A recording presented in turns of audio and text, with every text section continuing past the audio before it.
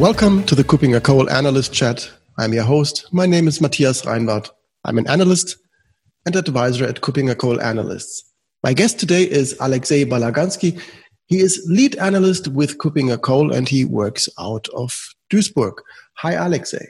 Hello, Matthias. It's good to be on this podcast again. Good to have you back. It's always a pleasure to have you, and the topics that we are talking about are really interesting and often very innovative. And we will see if this is true for today as well. Today, we want to talk about ephemeral certificates. More and more vendors are integrating so-called ephemeral certificates into their products as an alternative way to provide access to systems. What is the idea behind that, and what is the concept? Well, I guess, as always, we have to start with the definition, right? So ephemeral credential, what's it all about? It sounds fancy, but when you literally translate it from Greek, it means lasting for a day. So ephemeral credential is something which is not permanent, which is not stored for later reuse, which is only given you to fulfill a certain task, and then it just perishes. And next time you do a different task or the same task again, you get a new credential. So the idea behind it is definitely nothing new. Technically speaking, your one-time password app on your mobile phone is a generator of ephemeral credentials. An OAuth token your phone gets to work with Twitter, for example, is also powered by ephemeral credentials, and so on. I guess the whole concept, the whole idea of this thing and why it's becoming kind of hot again recently, it's how do you make all the credentials ephemeral? Right, understood. So as you've already mentioned, this is nothing really new, but it's gaining more traction just right now. So I, as the practice lead IAM here at Cooking a Coal, I have seen this recently showing up in several products in the privileged access management space, where they use these ephemeral credentials, ephemeral certificates for providing access to, for example, SSH systems. What are the benefits of these ephemeral credentials? Well, the most obvious benefit, of course, is that they are worthless after they are used. So if someone steals your ephemeral password or whatever other kind of credential, like an SSH certificate, they won't be able to use it for hacking or impersonating you at a later time, because it's only valid for one particular purpose for a specific, hopefully very short period of time. So that doesn't mean that you are no longer providing permanent access to a system, but it's really this kind of just-in-time provisioning? Exactly. And again, if you kind of step back and look at the bigger picture, this is a major trend in the whole area of identity management and cybersecurity nowadays. Instead of making a coarse-grained and permanent long-term access decision, like, for example, giving you permanent access to a system or a server for a year till the next review, you are only given a short, just-in-time access to a specific service or application or task. And as soon as you are done with the task, your access expires. That's the whole idea. And there are many concurrent developments in different areas.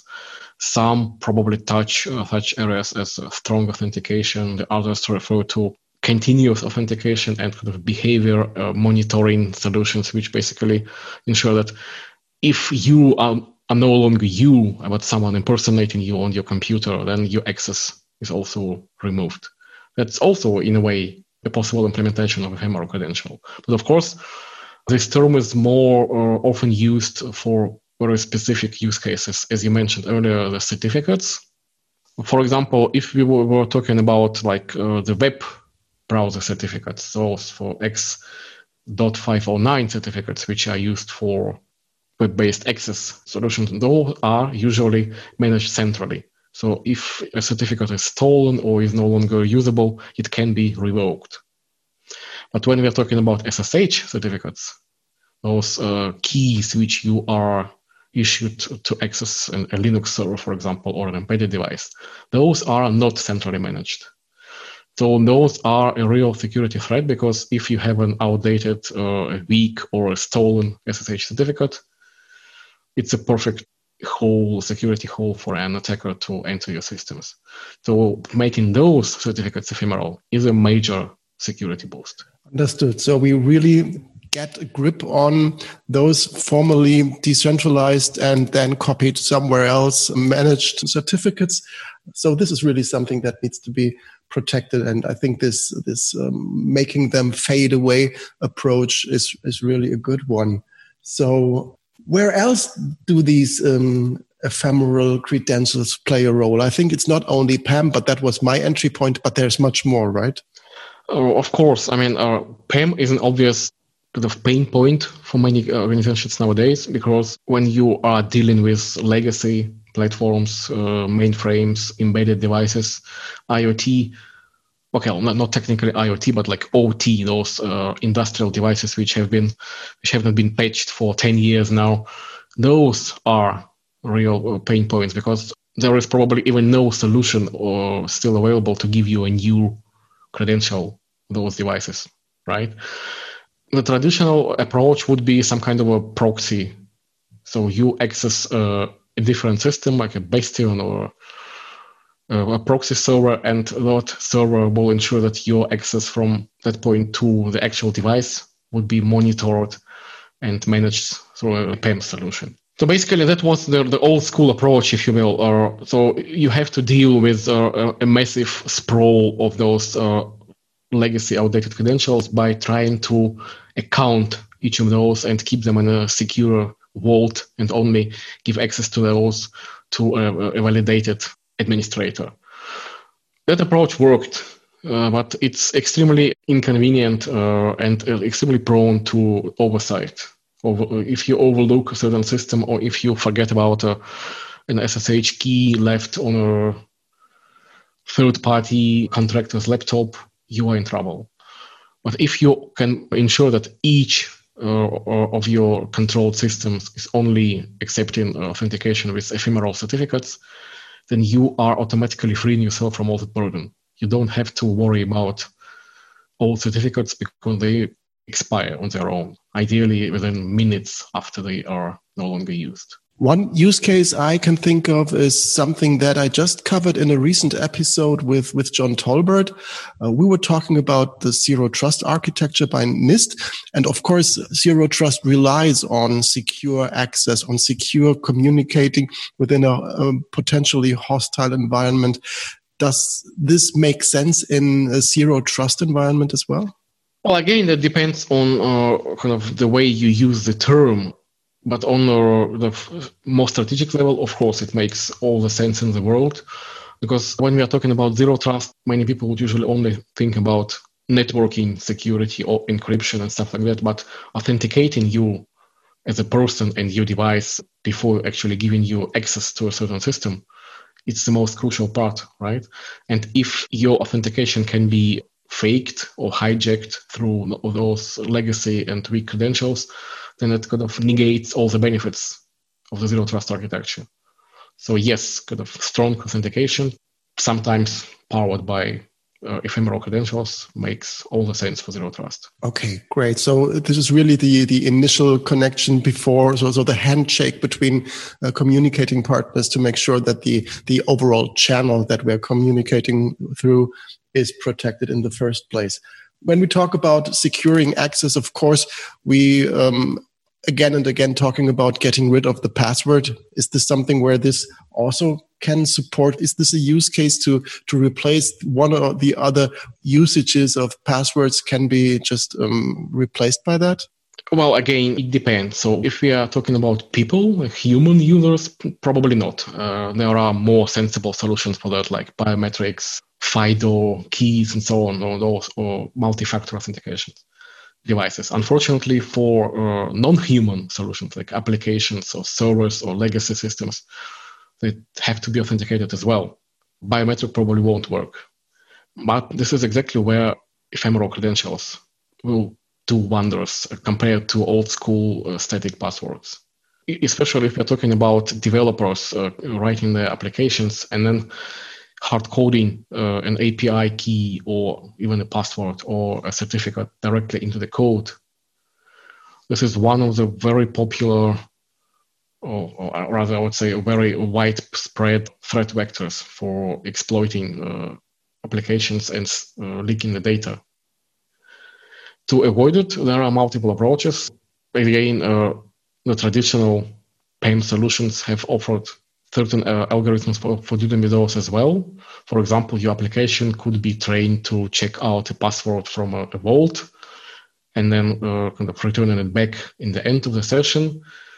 This works. This is proven. But replacing that password with an ephemeral credential makes it more secure, because even if your application, quote unquote, forgets to do it properly, or if a third party man-in-the-middle hacker manages to steal that password and that credential, it's worthless because it cannot be reused for a later attack.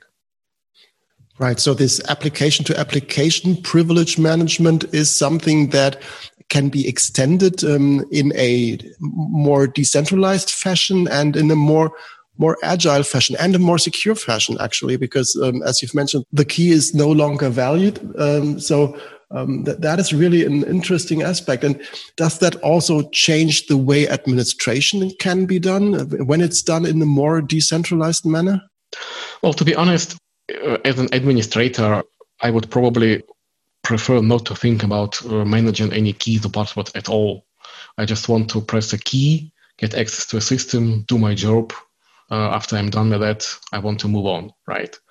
Now, the fewer extra security steps I have to do in that process, the better it is for me, for my employees, and for my customers, if you will.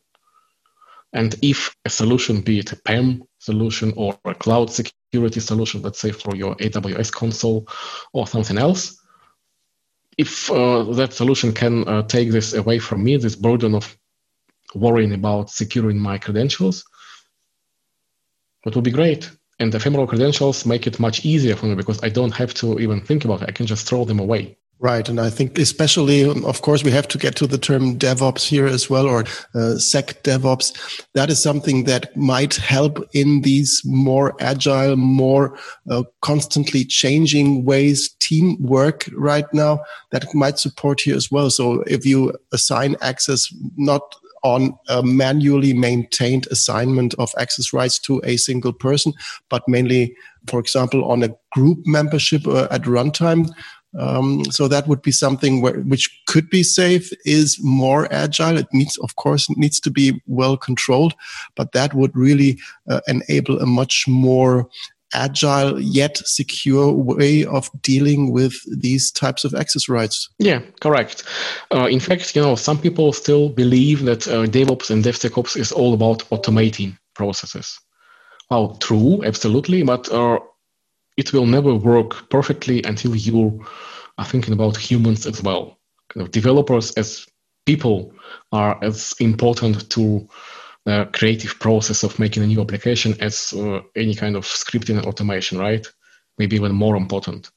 And the biggest challenge is to make security the natural part of the routine when they are working on applications. And again, if there is a solution which will completely remove that responsibility and burden of thinking, wow, how do I manage the keys? How do I manage this credential securely? And why should I even bother? I'm a developer. I'm not a security guy. So if someone can take away this responsibility from me as a developer, I would be happy. And a happy developer means happy customers. Great. So maybe we close this session with one. I know it's a bit of a mean question, but if I ask you as an analyst, how would you look at this concept of ephemeral credentials or ephemeral certificates in general? Is this just an interesting addition to the various ways of providing access to systems, or is it something more revolutionary? Well, that's a really tricky question because it's a little bit of both. On one hand, as I mentioned earlier, the idea is absolutely nothing new. This has always been understood that this is the way an ideal, properly secure, and kind of easily manageable authentication system should work. Unfortunately, due to technical debt, legacy applications, technology limitation, and so on, we were unable to implement in that way everywhere. So basically, in an ideal world, every password, every certificate, every token, every API key should be ephemeral. We are not there yet, but if vendors are working to make their solutions more advanced, more consistent in that direction, they are basically cleaning the long time mess. And this is how it's supposed to work in the future. So it's not a revolution, but it's definitely moving the industry in the right direction. Great. So that also sums it up very well. So if the audience is interested in learning more about that topic, I would highly recommend one of the earlier episodes together with John Torbert about the zero trust aspect, because this is also very closely connected to that. There is a great zero trust blog post by John Tolbert on our website. There is much more coming up right now. I know that, but it's not yet published about the topic zero trust. I would highly recommend the Leadership Compass about privileged access management solutions, because of course this is also a topic that shows up there as well. At least there's a glimpse here and there in some products. Do you have anything else to recommend, Alexei, where we have information available, or where our audience could look for? Well, again, although if you just go to our website and search for the word ephemeral, you probably won't find many mentions of it yet. But then again, it's all about the terminology. Technically, this idea, this concept is extremely relevant for many different fields of cybersecurity and identity management, from API security to strengthened multi-factor authentication to PAM, as you just mentioned, and zero trust. So the concept is relevant for anything. You just have to forget about the narrow definition and stop thinking about certificates and start thinking about ideas and approaches, and not forget about involving the human identities, because after all, it's all about making them more secure. Right. So the concept alone is not enough. Involving the right people and embedding these concepts well into an overall architecture, so to make sure that this is used there where it makes sense. I think that is also an important aspect. And of course, creating cybersecurity architectures is something where we as KuppingerCole are happy to talk to anybody who's interested in there. So just get in touch, especially when you want to talk also to Christopher, our colleague, with his yet very, very fresh and upcoming cybersecurity fabric. So then that's it for today. Thank you very much, Alexei, for joining me today. Thank you. And looking forward to having you in an upcoming episode again. So for the time being, thanks to the audience for listening. Thanks to you, Alexei, for being with me. And bye-bye. Bye-bye.